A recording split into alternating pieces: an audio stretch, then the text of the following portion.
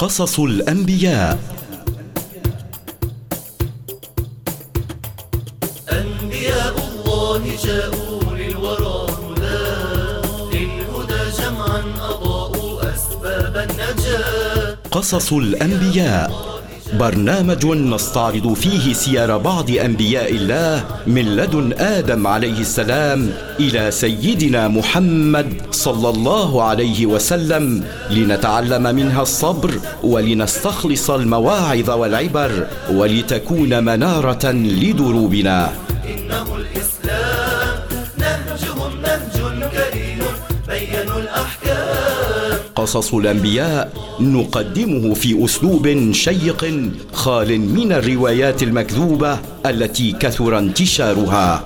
دينهم دين عظيم إنه الإسلام نهجهم نهج كريم بينوا الأحكام.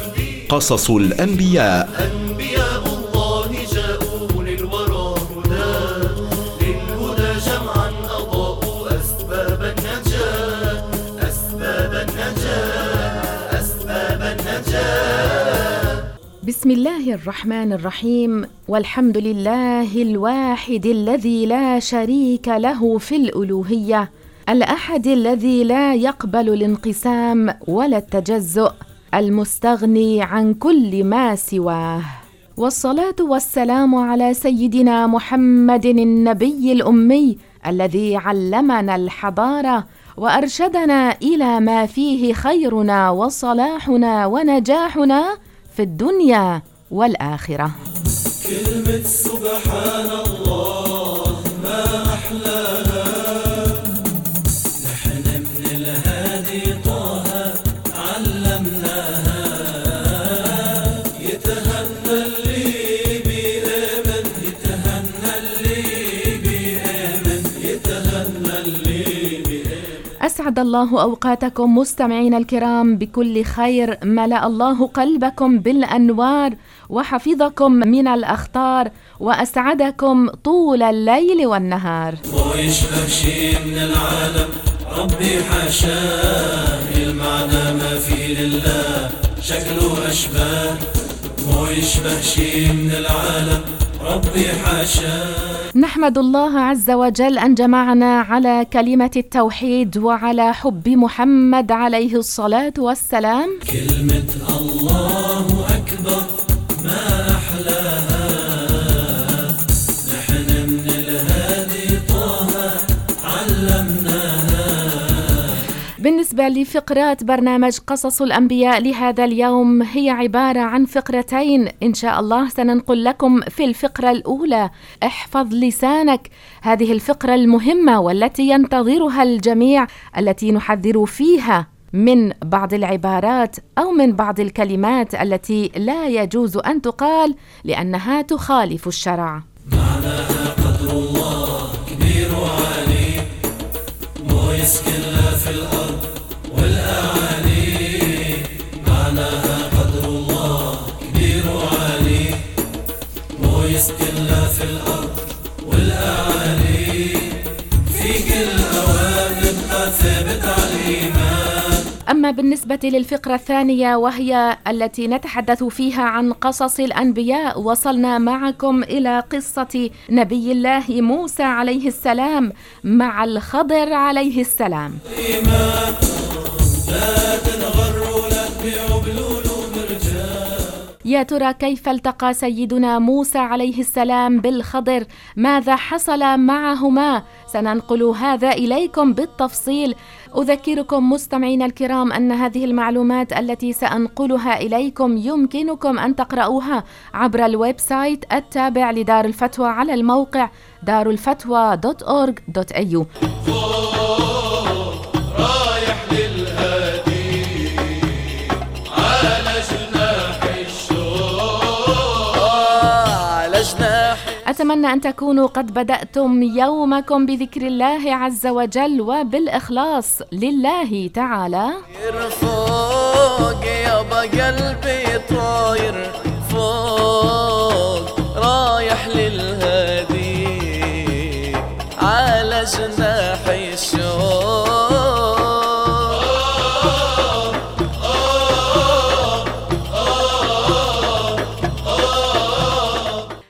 احفظ لسانك.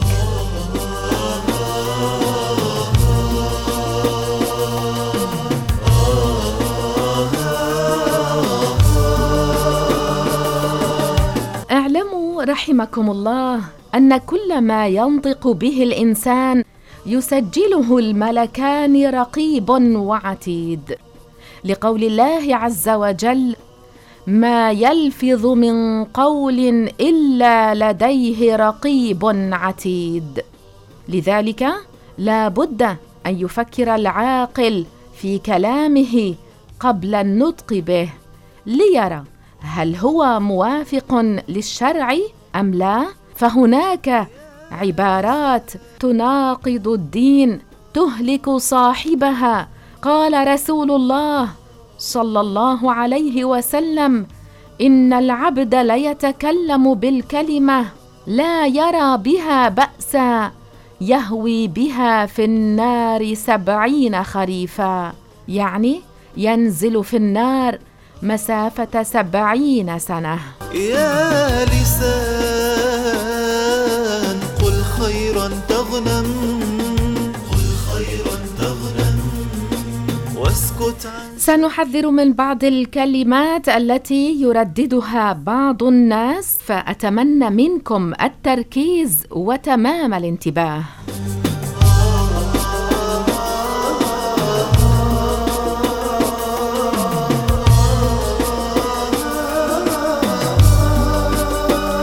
يجب الحذر من قول بعض الناس: شاء القدر أو شاءت الأقدار، وذلك لأن القدر لا يوصف بالمشيئة، إنما الله عز وجل هو الذي يوصف بالمشيئة الأزلية التي يخصص بها الحادثات أي المخلوقات على حسب علمه من حيث وجودها وكيفياتها وما يلحقها من التغير.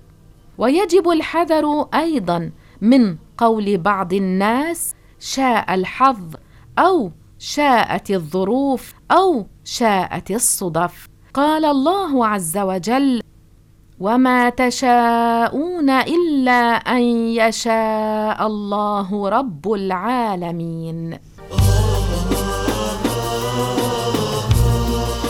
كذلك يجب الحذر من قول بعض الناس: قدر أحمق، فإن هذا من الكلام البشع، ومن أراد بذلك قدر الله الذي هو صفته فقد كذب الله عز وجل. قال الله عز وجل: إنا كل شيء خلقناه بقدر.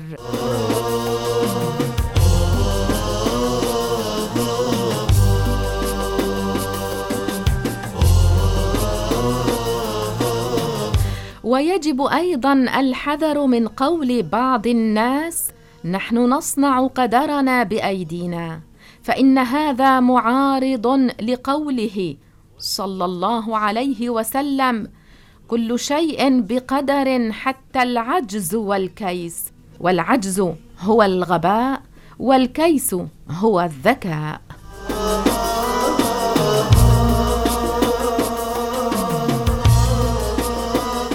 ويجب التحذير أيضا من قول بعضهم: إذا الشعب يوما أراد الحياة فلا بد أن يستجيب القدر، لأن هذا البيت من الشعر معارض لقوله تعالى: وما تشاءون إلا أن يشاء الله. ولقول الإمام أبي جعفر الطحاوي عن الله في عقيدته المشهورة التي ذكر في أولها أنها عقيدة أهل السنة والجماعة، قال الإمام أبو جعفر الطحاوي: غلبت مشيئته المشيئات كلها، لا مشيئة للعباد إلا ما شاء لهم. تغنم واسكت عن شر تسلم، واسكت عن شر تسلم من قبل أن تندم، من قبل أن تندم. سيدنا الخضر عليه السلام أطول الناس عمرا. رسول الله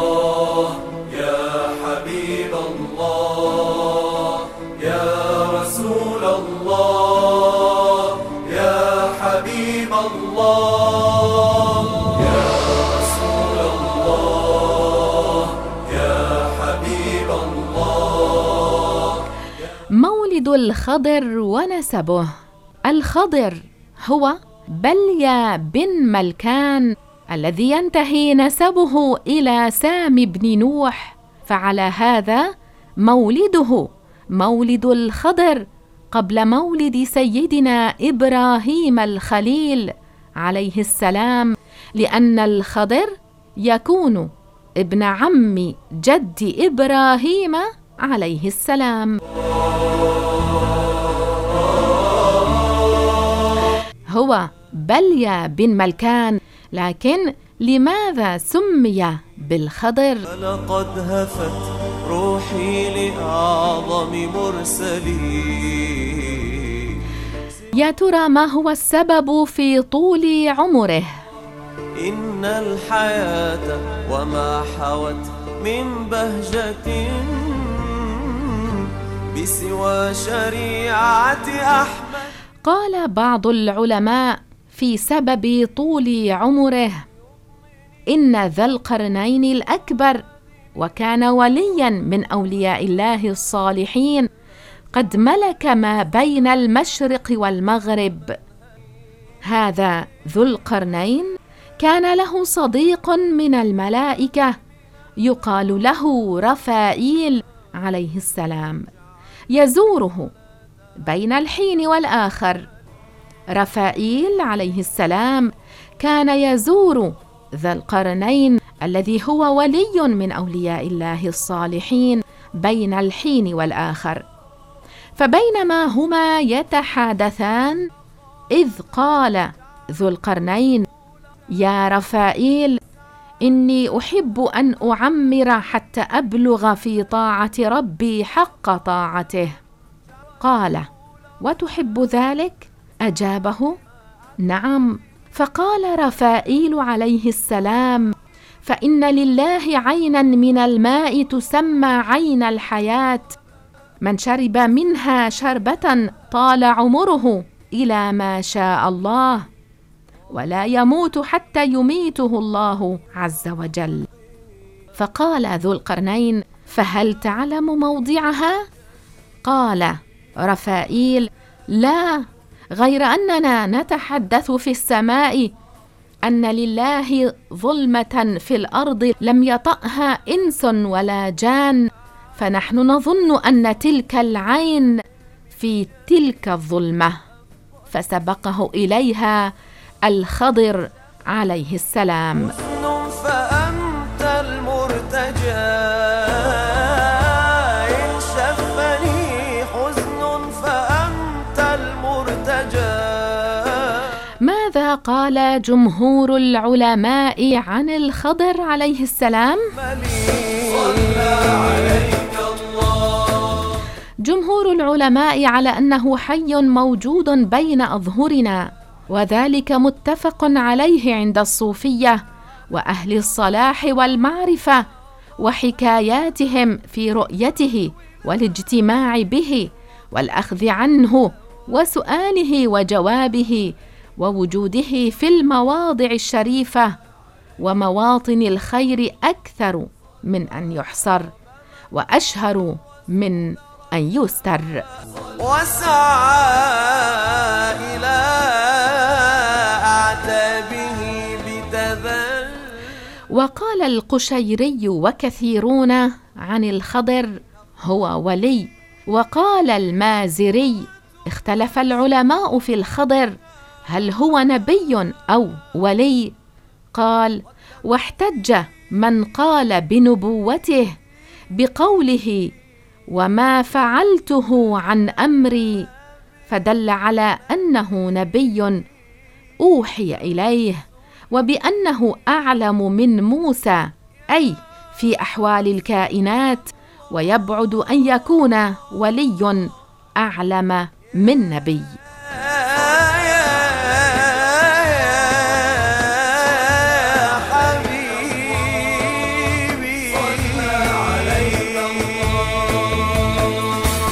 وقال الثعلبي المفسر: الخضر نبي معمر على جميع الأقوال، محجوب عن الأبصار، يعني عن أبصار أكثر الناس. قيل إنه لا يموت إلا في آخر الزمان حين يرفع القرآن. يا حبيب الله يا رسول الله يا حبيب الله.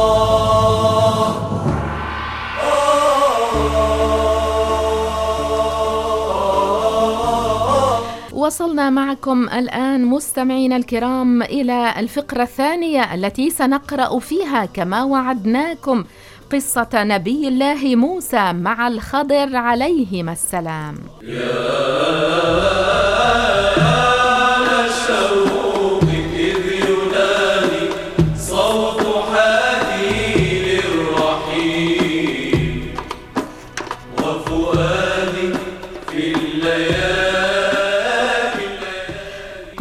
نبي الله موسى عليه السلام خطيبا في بني إسرائيل. قام نبي الله موسى عليه السلام خطيبا في بني إسرائيل، فسئل أي الناس أعلم؟ فقال أنا. فعتب الله عز وجل عليه إذ لم يرد العلم إليه، فأوحى الله تعالى إليه إن لي عبدا بمجمع البحرين، أي ملتقاهما، هو أعلم منك، أي بأحوال الكائنات. فقال موسى عليه السلام يا رب فكيف لي به؟ قال تأخذ معك حوتا، أي سمكة، فتجعله في مكتل، وهو ما يشبه القفة، فحيثما فقدت الحوت فهو ثم، أي هناك.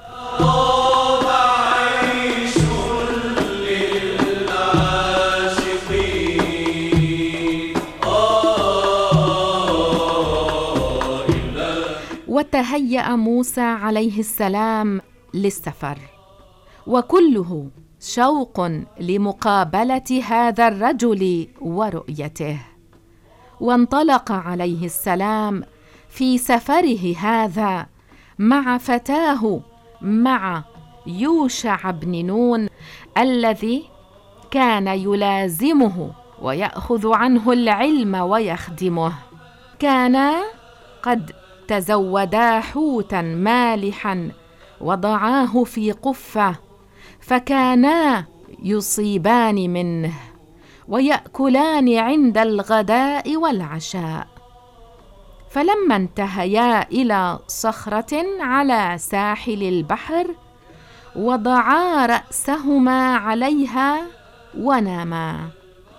وكان قد وضع فتاه يوشع المكتل، فأصاب الحوت بلل البحر.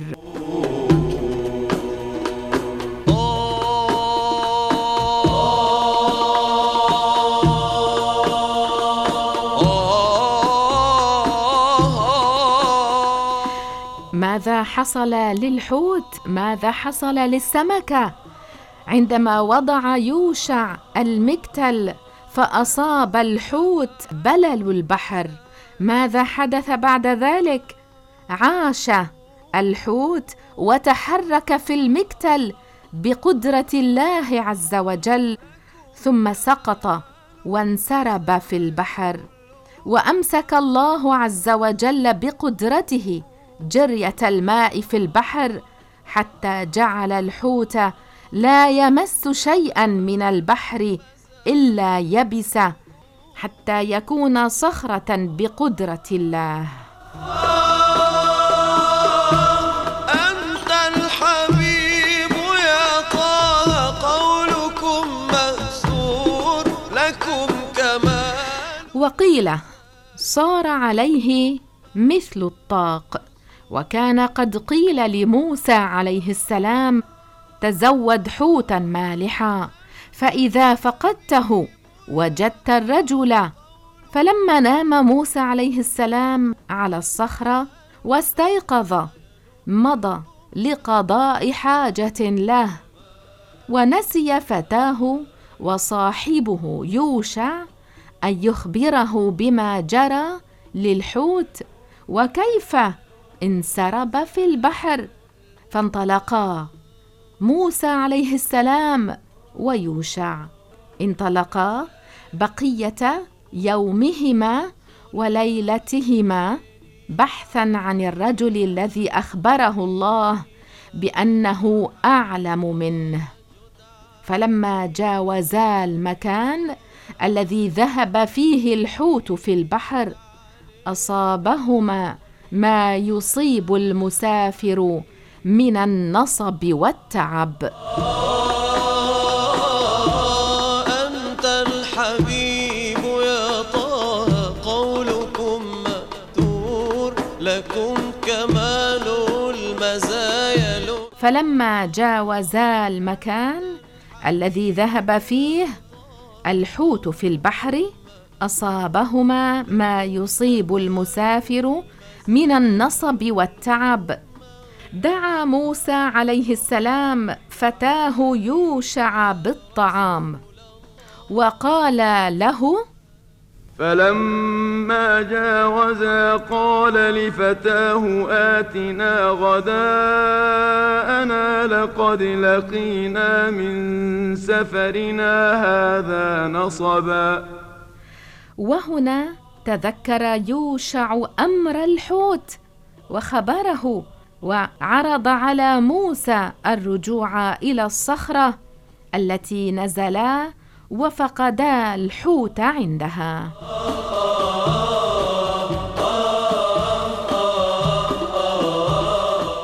ماذا قال يوشع لموسى عليه السلام؟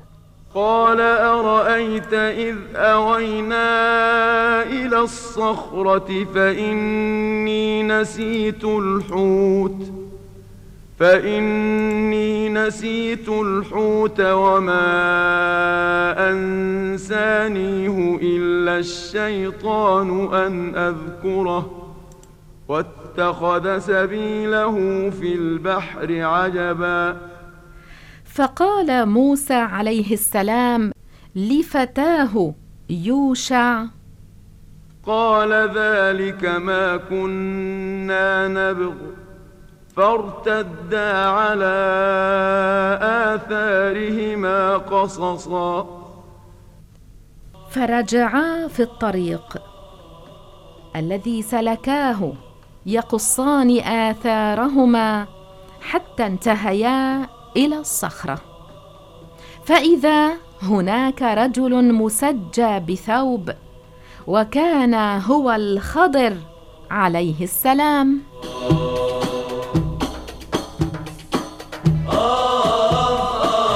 فسلم عليه موسى فقال له الخضر: وأنى بأرضك السلام. وقال له الخضر عليه السلام: من أنت؟ فقال: أنا موسى. قال الخضر: موسى بني إسرائيل؟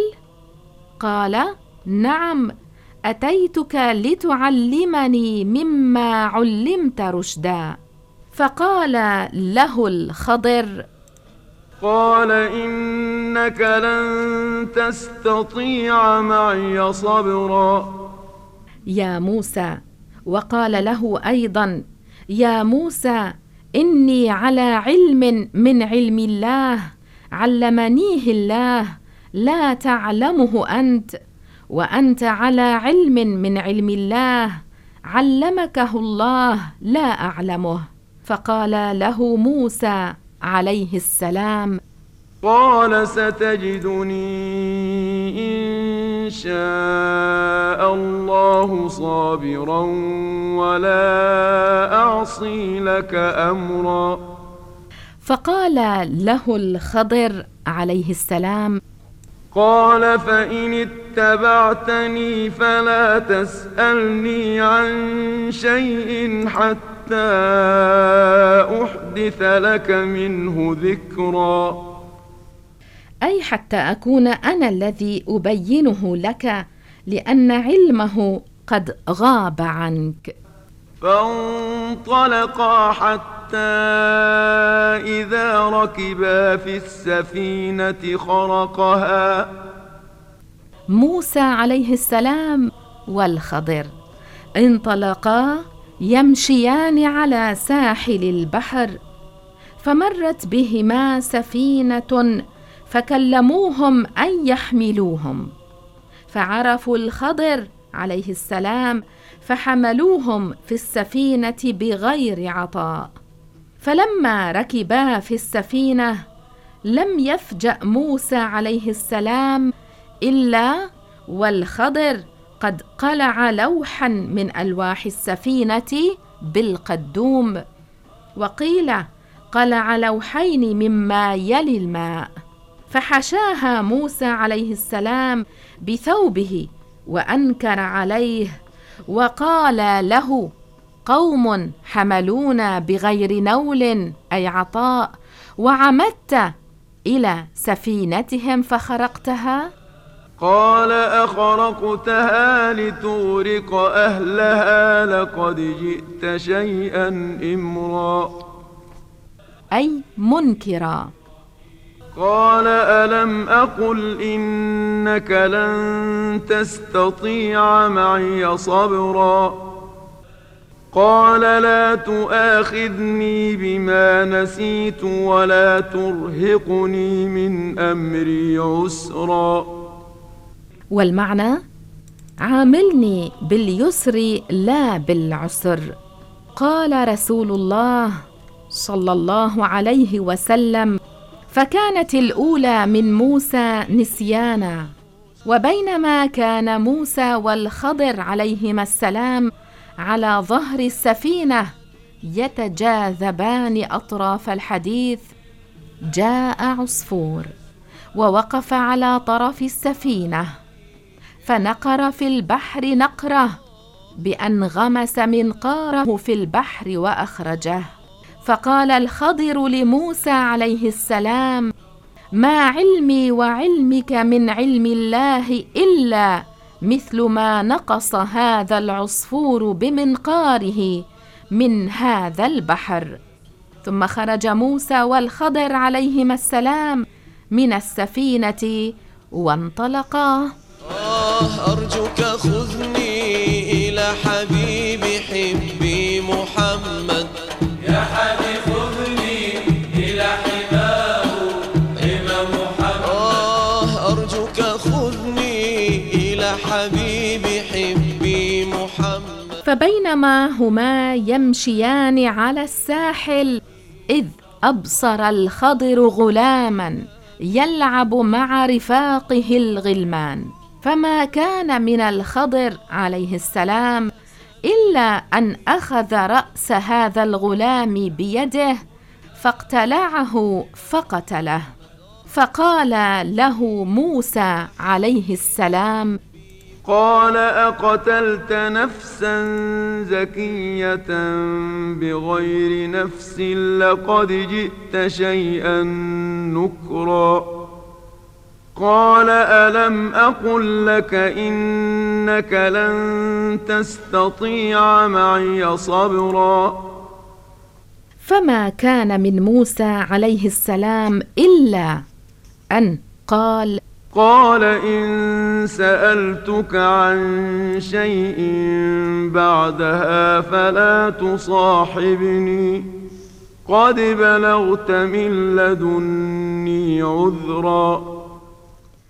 يريد أنك قد أعذرت فيما بيني وبينك، يعني أنك قد أخبرتني أني لا أستطيع معك صبرا.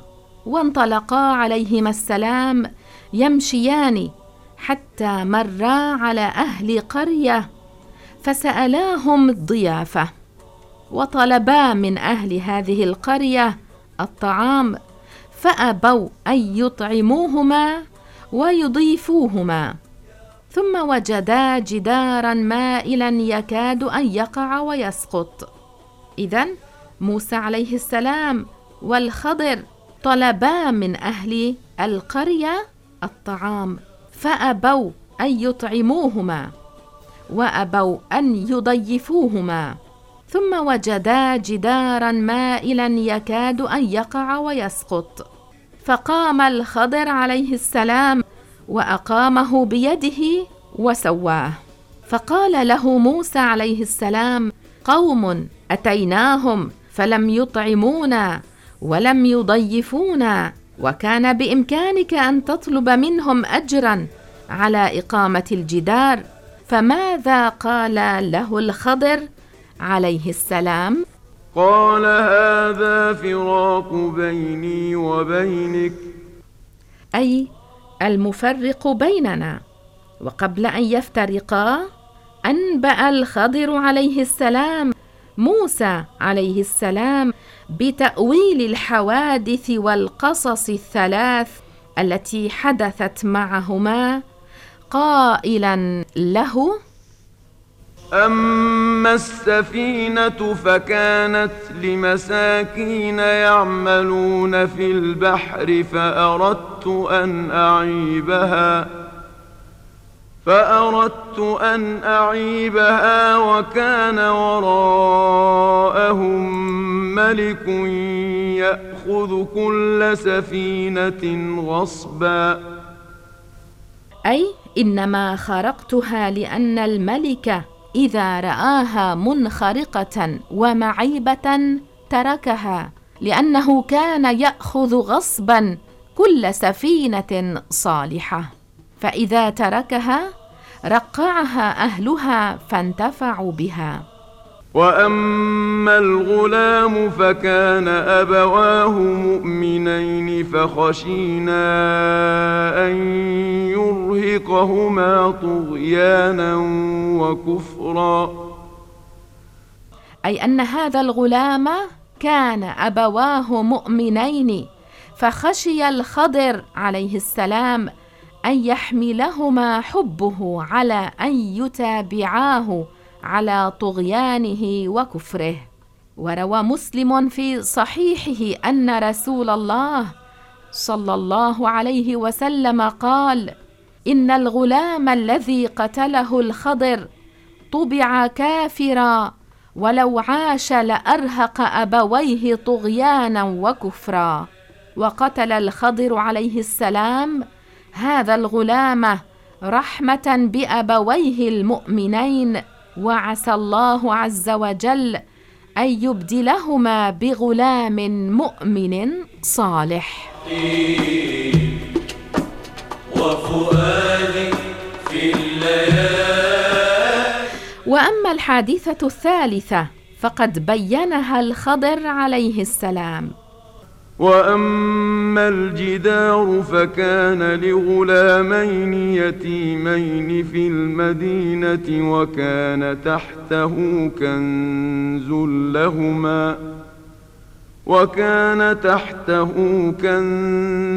لهما وكان أبوهما صالحا فأراد ربك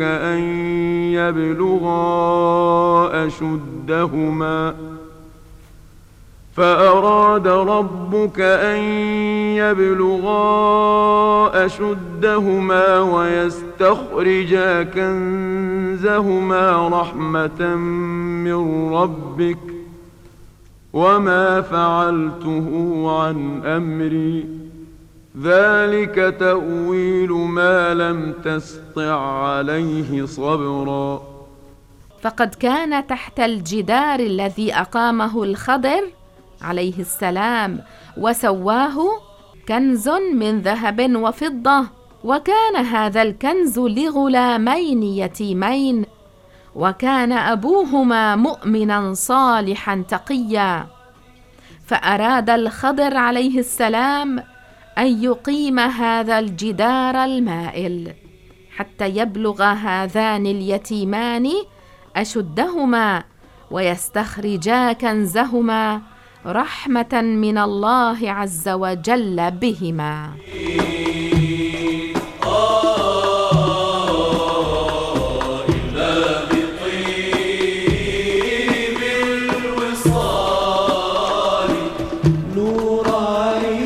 وكما ذكرنا أن الخضر عليه السلام هو بلية بن ملكان،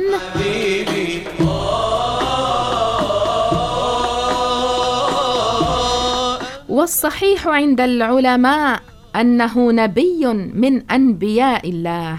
أما تسميته بالخضر ففيه قولان، أحدهما أنه كان إذا جلس اخضر ما حوله، وكذلك إذا صلى اخضر ما حوله.